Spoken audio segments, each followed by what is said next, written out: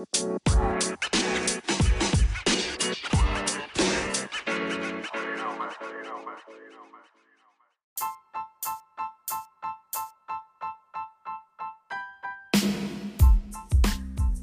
everybody, welcome to episode 16 of Junior Golf Keys. I'm your host Matt, and I've got a great guest for us this week in Stephen Hamblin, the executive director of the AJGA.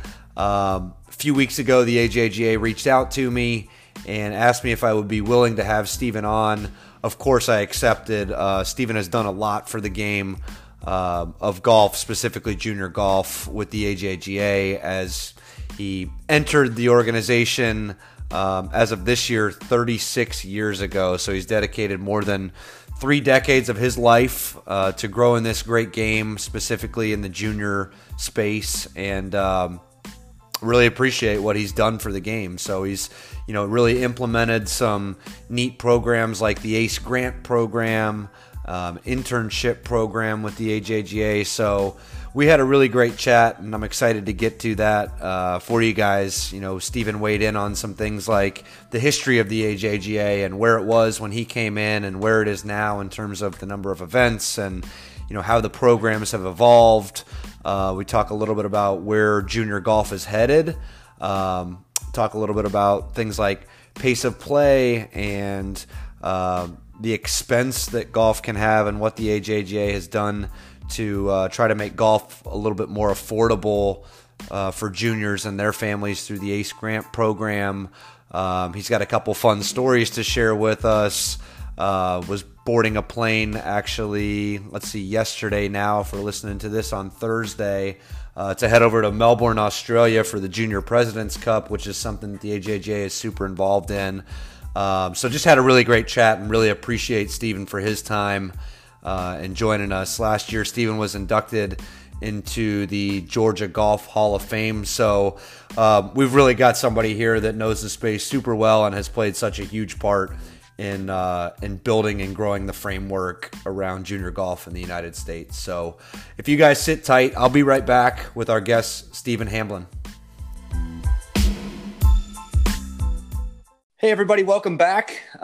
We've got episode 16 of Junior Golf Keys, and we've got a really special guest today, the executive director of the American Junior Golf Association, the AJGA, Mr. Stephen Hamblin. Stephen, how are you, sir? Great. Thanks for having me on, Matt. I appreciate it. Yeah, absolutely. On this show, we're just trying to bring as much value as we can to junior golfers and their families, those that are navigating the space of junior golf and trying to further their games and golf careers and academics. And excited to have you on to talk about that today because you've played such a huge role in that in the junior golf space in the U.S., specifically with the AJGA, but in general with the game of golf. So thanks for joining us. If you could you kind of give us a little bit of your background and how you got introduced to golf?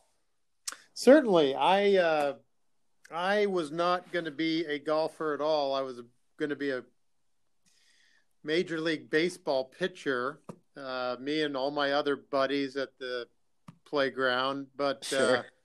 I ended up having a kidney removed, and I couldn't play contact sports anymore, which was crushing to me as a 13-year-old.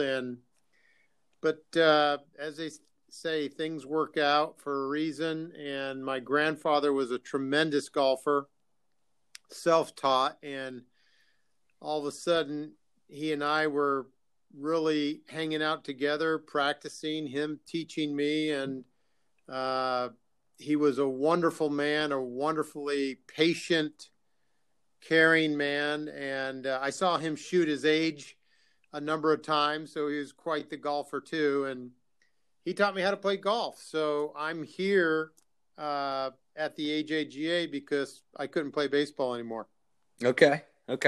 That's an interesting story. Yeah, it's neat to kind of think back, and I just had my dad on an episode last week, so just kind of think back to some of those times where you're growing up in the game and learning some different lessons. You celebrated, I believe, last year your 35th year with the AJGA. Is that correct? Yes, that's right. And so the AJGA is now in its 41st year as a whole. So you came in 5 years after they had started, and you've seen a lot. You came in, there were 13 events, and now you've got 120. So kind of walk us through that a little bit in terms of just what is the AJGA and what's the history been in that timeline. Well, I've got to give the founder of the AJGA credit, Mike Bentley, who was a sports writer here in the Atlanta area. He created initially the DeKalb County Junior Golf Association. It grew quickly into the Atlanta Junior Golf Association, and from there grew into the American Junior Golf Association. And he saw that there was not a platform, much of a platform for junior golfers to get exposure for college golf scholarships. And he filled that void with the American Junior Golf Association. And that's been our mission and purpose since day one. We don't do camps. We don't do clinics. We provide the best platform possible for young men and women who aspire to earn a college golf scholarship. And very, very proud of keeping to our purpose of who we are and what we do. We try to get better every year. And yes, when I first came, there was 13 tournaments. Very special time in my life I actually was introduced to the AJGA while I was a assistant golf professional at Innisbrook Resort. Okay. In Tampa. I got to see the likes of Davis Love and Billy Andrade and Billy Mayfair and Heather Farr and Jenny Lidbeck, and I just saw these young, dynamic athletes that were so dedicated to the game and so passionate and worked so hard. I was just totally blown away with the organization. And when they gave me an opportunity to come on board and help them, I jumped at it. Yeah. I mean, you mentioned all those names. There's so many more, right, that have been involved. I mean, are there any good stories that you can share? Just maybe some, quick ones about a couple either interactions or people that you've seen come up in the AJGA and how they took advantage of, the platform and everything the AJGA stands for to further their selves? I think the first person that I saw that I knew was a very special athlete, a very special player was Phil Mickelson. In my first year, he was playing at Lake Tahoe as a 15-year-old. And back then we had a 11 to 14 and a 15 to 18. Year before, he had won the tournament as a 14-year-old, playing in the 11 to 14 division. And now he was playing in the 15 to 18 division. And after the first round, howling winds, tough golf course, he shoots 70 and he's leading the tournament. And wow. A reporter asked him, he said, "Now, Phil, we understand you won as a 14-year-old last year, but did you ever expect that as a 15-year-old you'd be leading the tournament in the 15 to 18 division?" And he said, "Sir, with all due respect, I think I'm the one to tee it up." That's a great. 15-year-old. I mean, and that's, I think, looking back and looking at all, Tiger and Phil and Morgan and Paula and Inbee Park and Araya Jatanagarn, they all share that confidence, not cockiness, Sure. because I think golf weeds that out of everybody at some point in time. That's right. But just a confidence in one's ability and no doubt that they can hit a shot and the courage to try to pull it off. That seems to be a common denominator among the champions that we've seen at the junior level.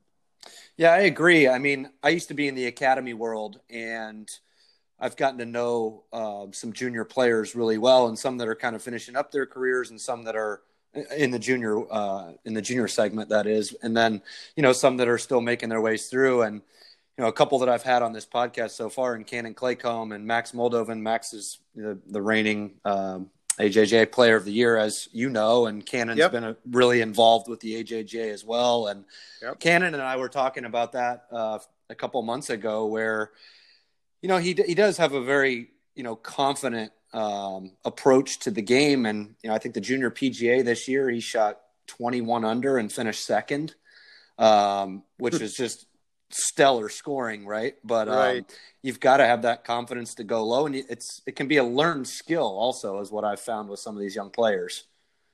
Yeah. But, I'm just, when you take a normal 15, 16-year-old and put him up against, a Phil Mickelson, a Tiger, or Cannon. Yeah. I mean, there's a difference. There's, and I don't know if it's genetic. I don't know if it's learned. I don't know if it's parenting. I don't know what it is, but it's a common denominator. Yeah, for sure. For sure. Can you talk a little bit about what the game has done for you and what AJGA can do for young players and their families?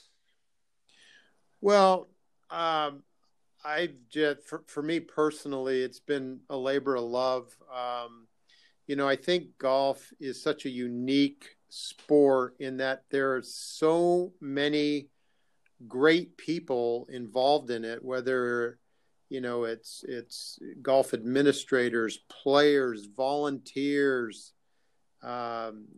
sponsors that support us.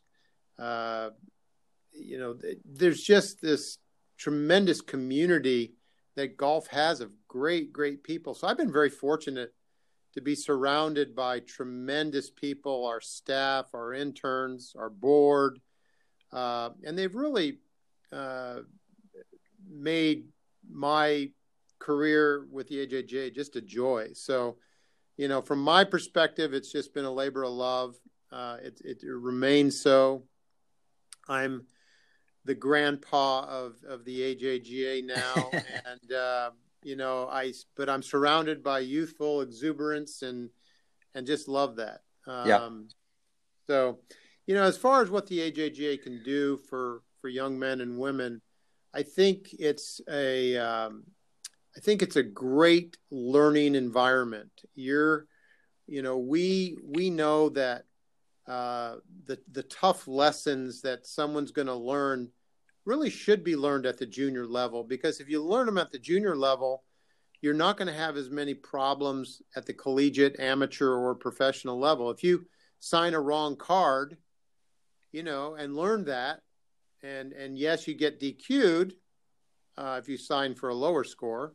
Sure. But I got a good story about that, as a matter of fact. Yeah. But that's a lesson you learn without a lot of consequences. But the consequences get more dire when you sign an incorrect card at a national championship, or you sign an incorrect card trying to get your tour card. Right. So I've never worried about a penalty or a disqualification at the junior level, because I know that's a tremendous learning opportunity. And to give you the story, we had a young man from Wisconsin who was great friends with Steve Stricker, and he was the total opposite of Steve Stricker. Steve Stricker was always cool, calm, collected, mature. His friend Mario Tiziani was a hothead. And Mario, if he had a bad day, I mean, everyone knew it. And he came into the scoring tent after a bad day at Otter Creek, and he wouldn't sit down to sign his card. And I was scoring. I asked him 3 times, Mario, would you please sit down? He wouldn't do it. He just couldn't sign his card and get out of there fast enough. And when he did, he signed the card, Marker signed it, and boom, out he goes. I looked at the card and I thought, this is going to be very interesting. So I went up to Mario. I said, Mario, I got some good news and bad news. The good news is you signed an incorrect card, but you do get to play golf tomorrow, because you put your 9-hole total in the 9th hole. So you scored a 36. Oh my God. For the 9th hole. So you're in the tournament, but you just shot 102. Oh, wow. And I said, the next time I tell you to sit down, why don't you try to do that? Yeah. Lesson learned, right? Right. Right. I bet that never happened again. Well, hopefully not. It calmed him down a little bit. Yeah. I mean, I've heard, or I've read or heard you say before too, that, I mean, on a junior stage, it's better that you fail there, right, than Right. maybe at the collegiate level or the professional level, and learn these lessons as you go. And that's what I love so much about the game and what it can do for young people, is just instilling, not only those types of lessons like you shared, but just values, builds character, those types of things. I mean, do you have any stories around that specifically? Well, I just expanding on your thought there. I think the game of golf teaches us to be responsible for our own actions. You Sure. hit it in the woods, you go find it, and you figure out how to get out. That's right. I mean, it's not a coach, it's not a ref, it's not another player, it's not your parent. It's all you. And I think that's why these 15, 16-year-olds are so mature, because they've figured out, I am responsible for my own actions. And if I get in trouble, I've got to get myself out. Yep. And I think that's a tremendous lesson for any age. So as far as, I don't have a particular story other than the Mario one. That's the best one I got. That's okay. No, that's fine. I was just curious. I've always said, I just think golf is so synonymous with the game of life, where you can be standing on the tee box, you can rip one down the middle of the fairway, just like you're supposed to do, hit a sprinkler head and you end up in the trees, or you can hit one into the woods and you get a lucky break and you find your ball in the middle of the fairway. So I think it's just very representative of kind of how we can go through life too, and we can learn some of those lessons, especially at a young age. I think it can be really impressionable for the young kids to pick up some of those lessons along the way. Yeah, I hope the parents just have the same attitude about it. Yeah. Typically they don't, but sure, it is a learning opportunity, and certainly getting DQ'd is not fun, but it's a great lesson. Yeah. Well, I mean, you mentioned parents, and I know as well as you do, because I've been around junior golf for a while now. There's a certain dynamic between players and parents, and cross cultures and different stuff like that. I mean, what kind of advice do you have for parents that are out there that, I think ultimately the root of it, any parent, and I'm not one yet, so I can't speak to that myself in terms of experience there, but I've watched it from afar. I think every parent wants the best for their kid, wants to see them succeed, thinks maybe they're doing the right thing, and how they're handling themselves, or that dynamic between the player and the parent. What advice do you have for parents and how to navigate the junior golf journey along with their young player? Well, the best lesson I ever heard was, Bob Rotella.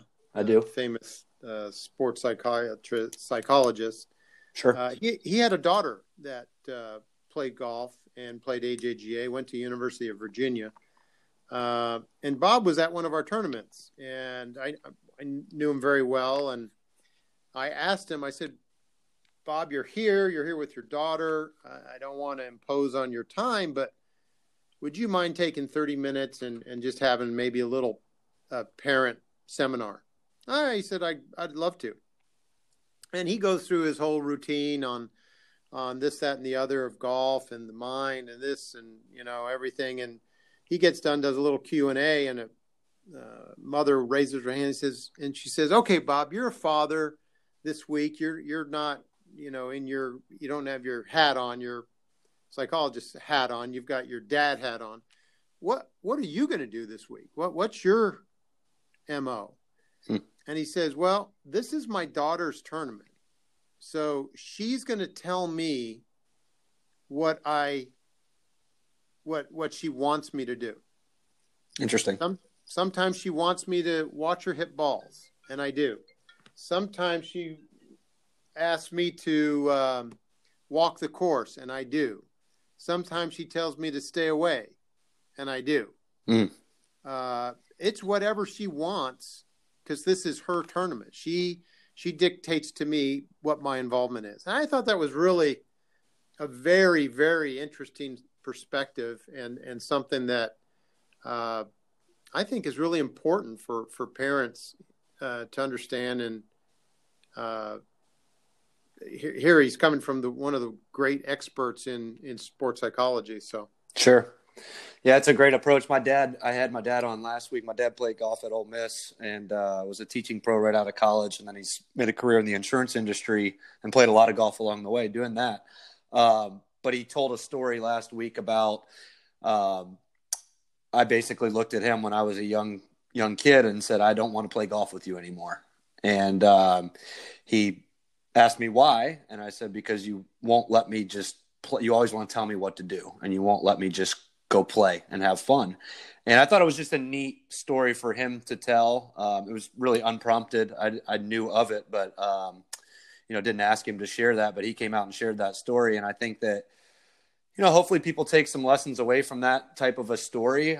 We ended up, our relationship is a great one. We played a lot of golf throughout the years, but in that year and a half span where we were kind of going through those challenges, it was just a learning curve for him as a young parent, trying to figure out how to coach a young kid and be their parent. Right. So, and I have to admit that we have tremendous parents. We really for sure. do. I mean, there's a very small minority of those that kind of struggle with, how to handle things. But for the most part, our parents are absolutely fantastic. Yeah. Let's talk a little bit about college. I know the AJGA is a big platform for helping players get noticed, and obviously a bunch of high-level tournaments. And your Junior All-Star Series also gives younger players an opportunity to get into the AJGA. What does the AJGA as a platform do for those players that are looking to create an opportunity for themselves at the collegiate level? Well, I think, first of all, people have to understand that we've created a tiered program to where someone just trying to break onto the scene of national golf or the AJGA has a much easier pathway than 10 years ago. Right. We've got that preview series for first-time members or someone who's never played in an AJGA event. Then we have the Junior All-Star Series for 12 to 15-year-olds specifically.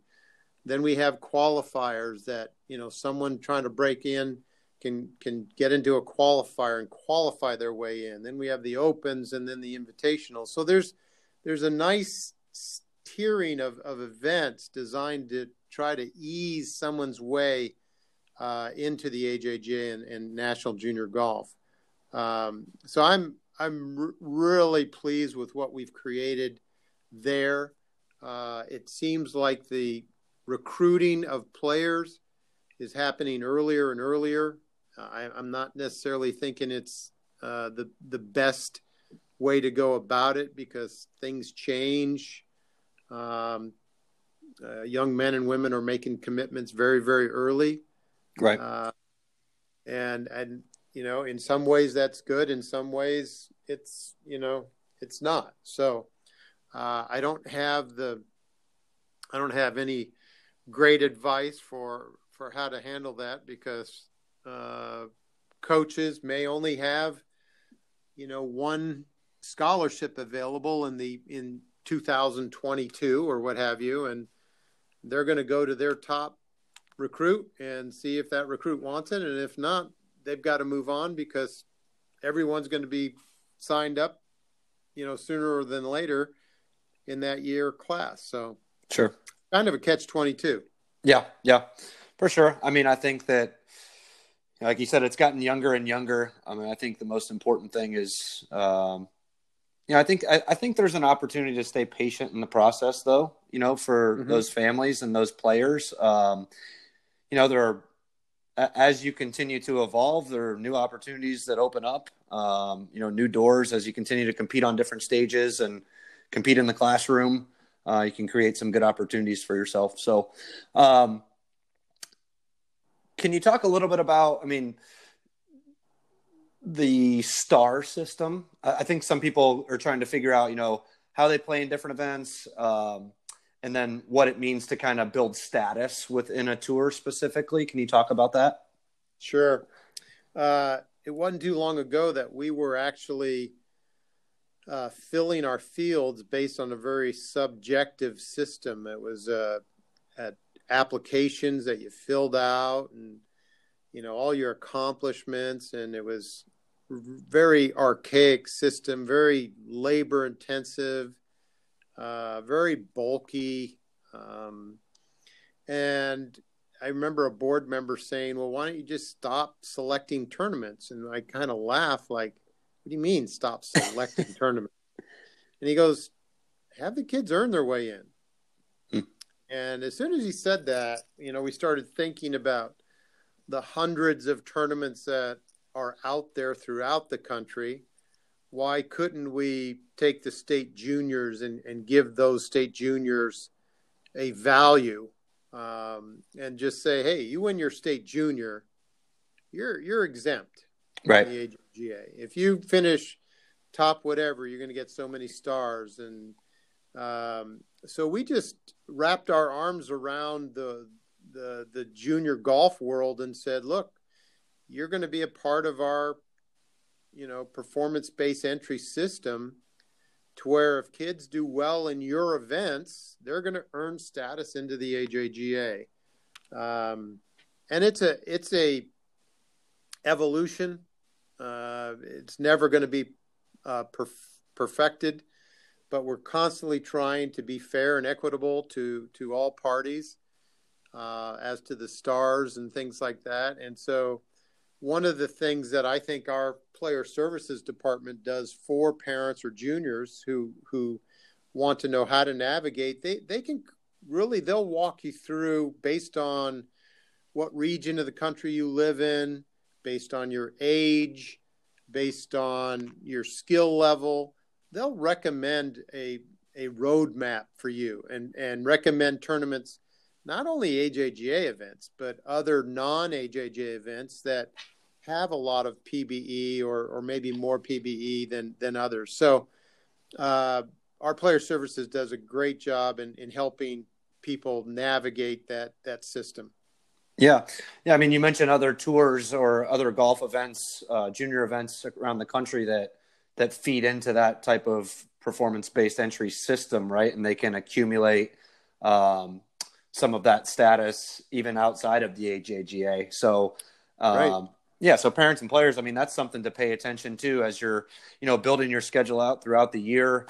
And if a goal of yours is to play more AJGA events and, continue to build your status there, you can always pay attention to what type of status other tournaments outside of the AJGA carry, that can still feed into that system too. So that's a good insight there for those families as they're building those schedules.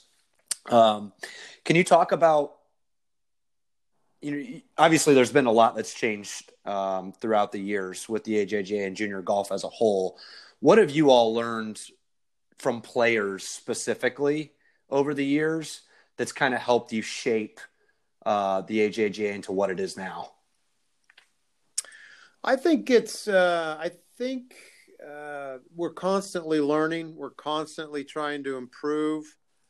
I think the juniors, the best message that I've received from them is they really enjoy the social aspect to our events, where we're always trying to have some fun, do some fun things, make sure that the experience is not just all, grinded out on a golf course for 4 hours and 24 minutes. It's about the fun. It's about the cookouts. It's about the social activities, because, hey, look, to get to the level that these young men and women are, they're sacrificing a lot. They're right.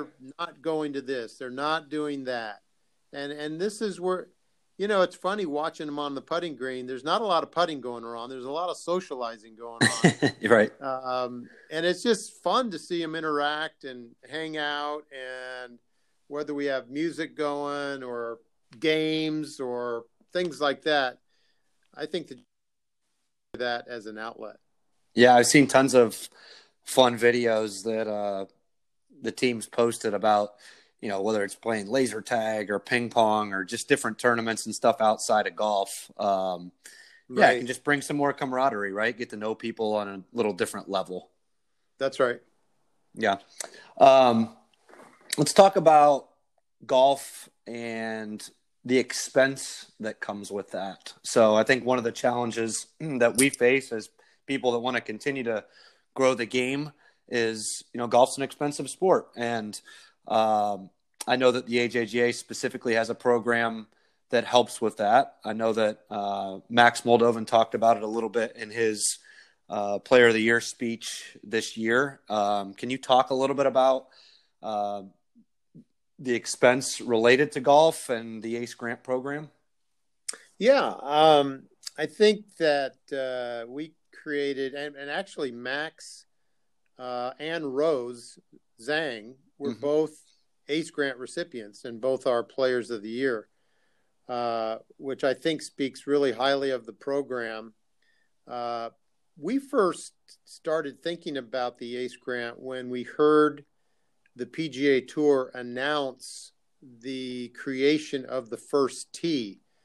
I was there at that announcement, and I went back to our board and said, here's what the PGA Tour is going to be doing. It's not their mission and purpose to turn out national caliber junior golfers. However, we all know that if someone gets introduced to the game, they get the golf bug, they work hard, they practice, that they're going to develop a significant game, and they're going to want to test their skills at as high a level as possible. And, I think some juniors are going to come out of these first tee programs wanting to play on a national level. So right.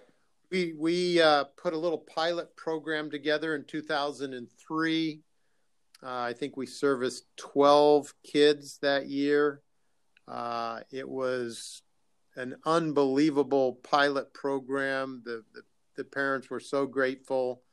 And we saw some kids get some scholarships to major universities where they had no offers, until they were able to get onto the national scene, right, and get exposure. So we're, this year alone, we're going to service over 200 junior golfers in the ACE Grant program.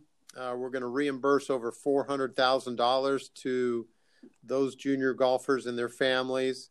And in total, since 2003, we've reimbursed $4.3 million.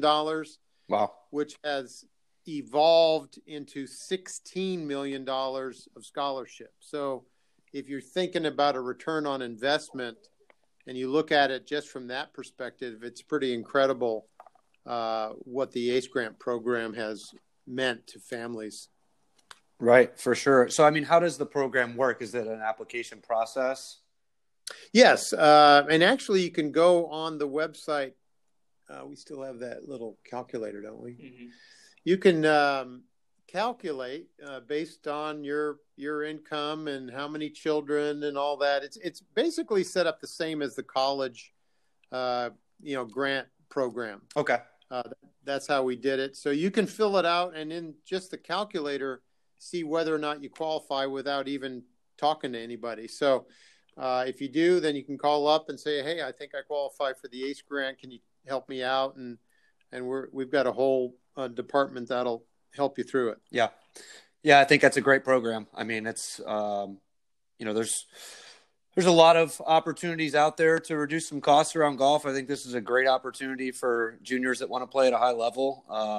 I love what you guys are doing there. So thanks for doing that for the game. Yeah, absolutely. No, it's we're very proud of it. Good. Let's talk about pace of play a little bit. So pace of play is a big topic. Actually, when your team reached out, it was something that they wondered if, we could chat about a little bit. And I'm happy to, because I think that kind of like we've been talking about a little bit today, there's so many things that are instilled in us at a young age. And, I think this is just another one of those things that, we can learn at a young age and develop skills and habits that are going to help down the road. So what's the AJGA's stance on pace of play, and what kinds of things are you guys doing to coach the kids and lead them down a path of building some good habits with, their timing out on the golf course? Well, we're excited about the Pace of Play program we have. And Matt, there's a difference between pace of play and slow players. And they're two different subjects. Pace of play revolves around a tournament committee's ability to determine, is this a 4-hour golf course? Is it a 4:15? Is it a 4:30? Is it a 3:50? What kind of golf course is it? And how will the weather impact it? How will the field size impact it? Most events are doomed from the very beginning because they put too many players out there. Right. So there's not only a player responsibility, there's a tournament administration responsibility. And if we do our jobs correctly in determining the pace of a golf course, if we set it up properly with good markings, good hole locations, the proper tee placements, the proper length of holes, the proper carries based on weather, based on everything, based on the field, then we're setting our young men and women up for success. If we do a bad job administratively, then, we're in trouble. So there's a pace to every golf course. And then dealing with slow players is another thing that we've just made some changes. But basically, we've set up a 6 checkpoint system. So every 3 holes, there's a checkpoint. And if you're up with the group ahead of you and on your time par that we've established, so let's say we have a 4-hour time par for the whole course. Each hole is broken down. Right. Whether it's 12, 10, 13 minutes.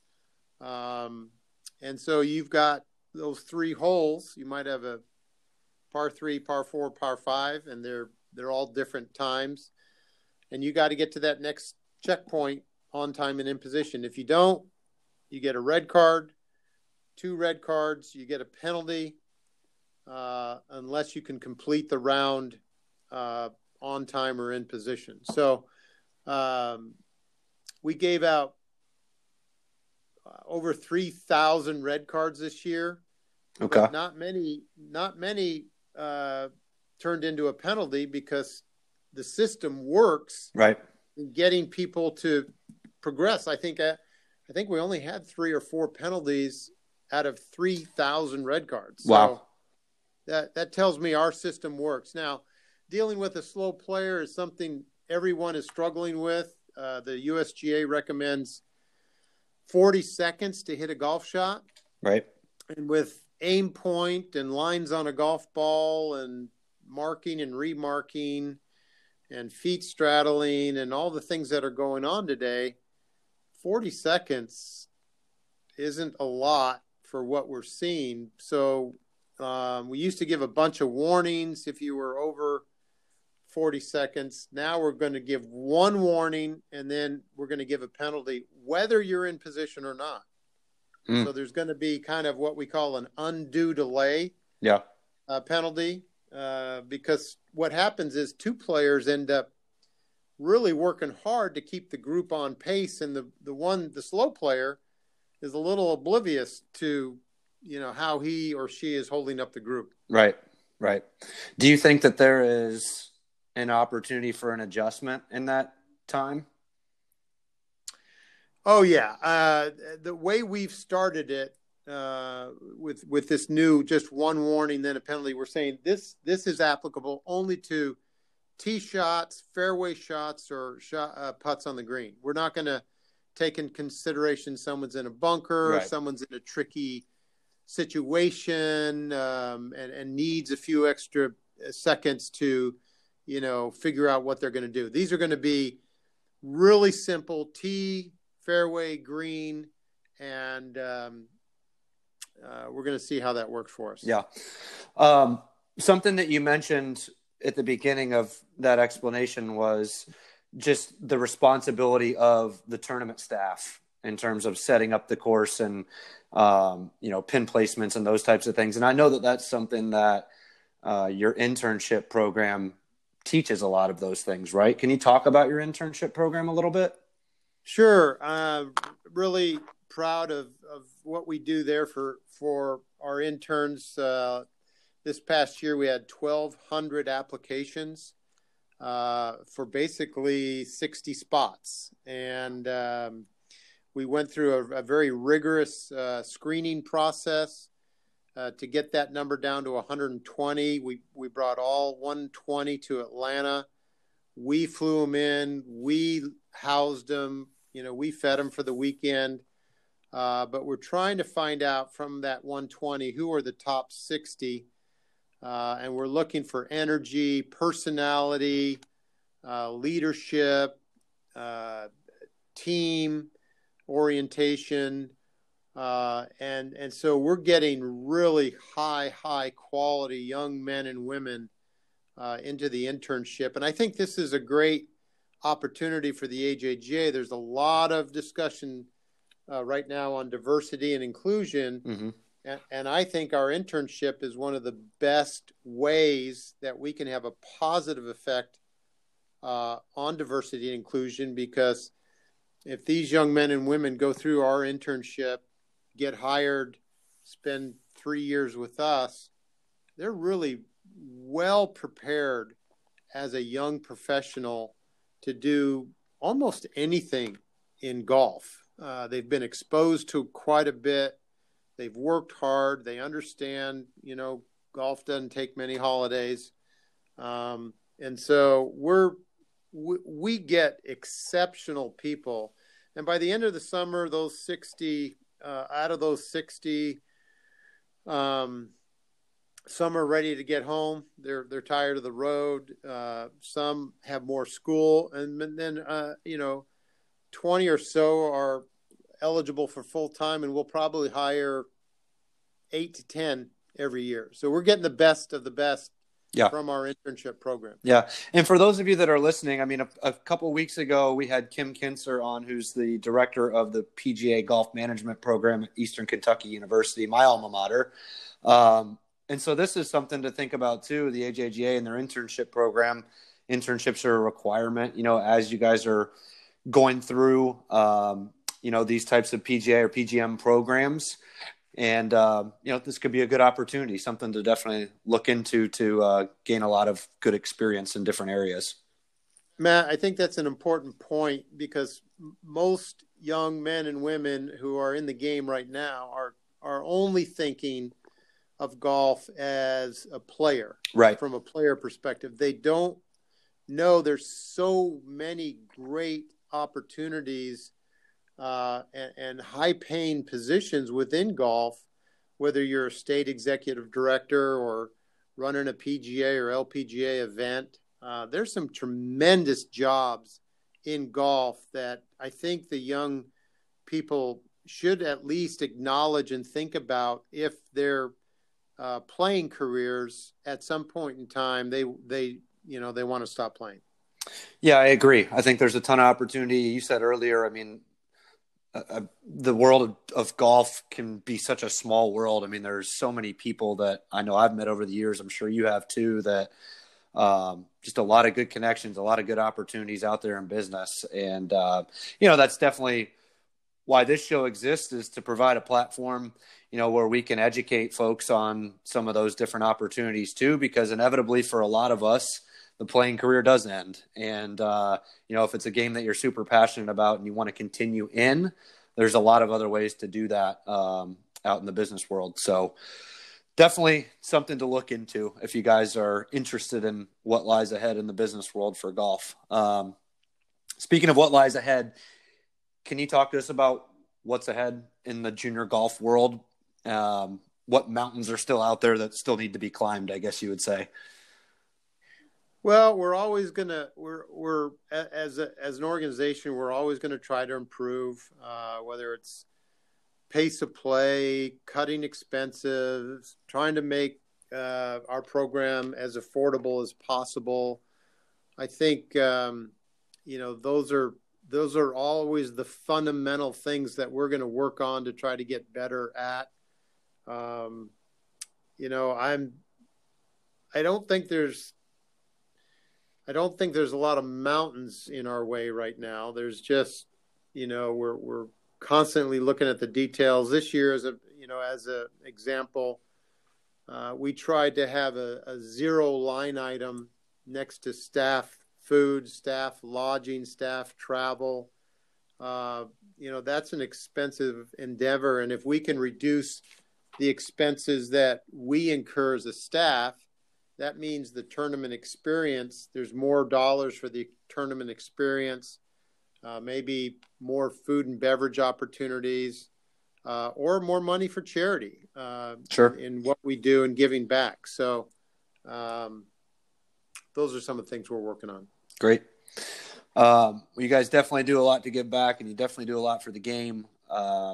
Next week, you're headed to, well, maybe this week. When are you heading out to Australia? Tomorrow. Okay. Yeah. Junior President's Cup. What are you looking forward to out there? Well, what an opportunity. They get to play Royal Melbourne, as the big guys do. They're going to be treated to some tremendous hospitality.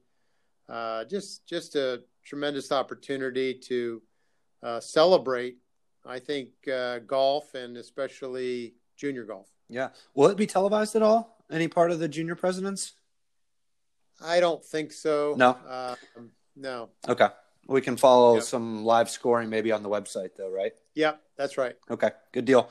As we move towards wrapping up, is there anything that you just like to share with this audience of players and families? Just any advice that you'd like to leave them with? Yeah, I just think that you know, the AJGA Junior Golf is just a learning opportunity. It's not an end-all, be-all. You know, when I've seen superstars come through, Tiger, Phil, you know, in B Park, and then I've seen examples of young men and women that just got a little better every year. And Steve Stricker is that person. He never overwhelmed you in junior golf, but he got a little better every year. And look at the career he's had. He just won again, didn't he, last week? I didn't see that, but you know, here he is, the Ryder Cup for sure. And you know, he didn't dominate junior golf. So if you look at it like a process rather than an end all, I think that would keep everyone in proper perspective. Yeah. I agree. Well, Stephen, it's been fun. I really appreciate you taking some time aside. I know you're traveling tomorrow. You got a long trip next week or through the next week. But really appreciate you taking some time and talking to us about the AJGA and the game of golf. And thank you for everything that you've done for it. Matt, thanks for having me. I appreciate the opportunity. Absolutely. Have a great trip. Thank you, sir. All right. Bye-bye.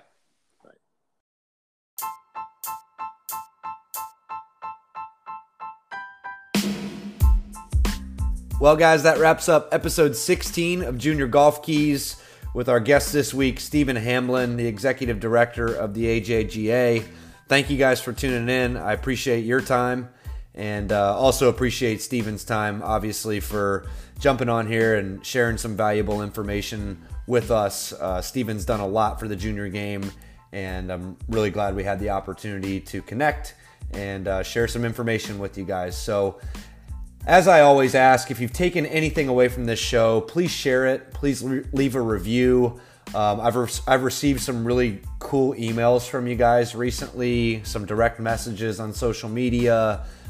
Keep sending that stuff. I'm trying to reply as quickly as I can in a timely fashion, and I really appreciate the feedback that you guys are giving me about different topics and what you like and what you don't like, and just general feedback as a whole. So thank you very much for that. I appreciate you tuning in. Make sure that you subscribe so you don't miss out on some of the exciting guests that we have lined up.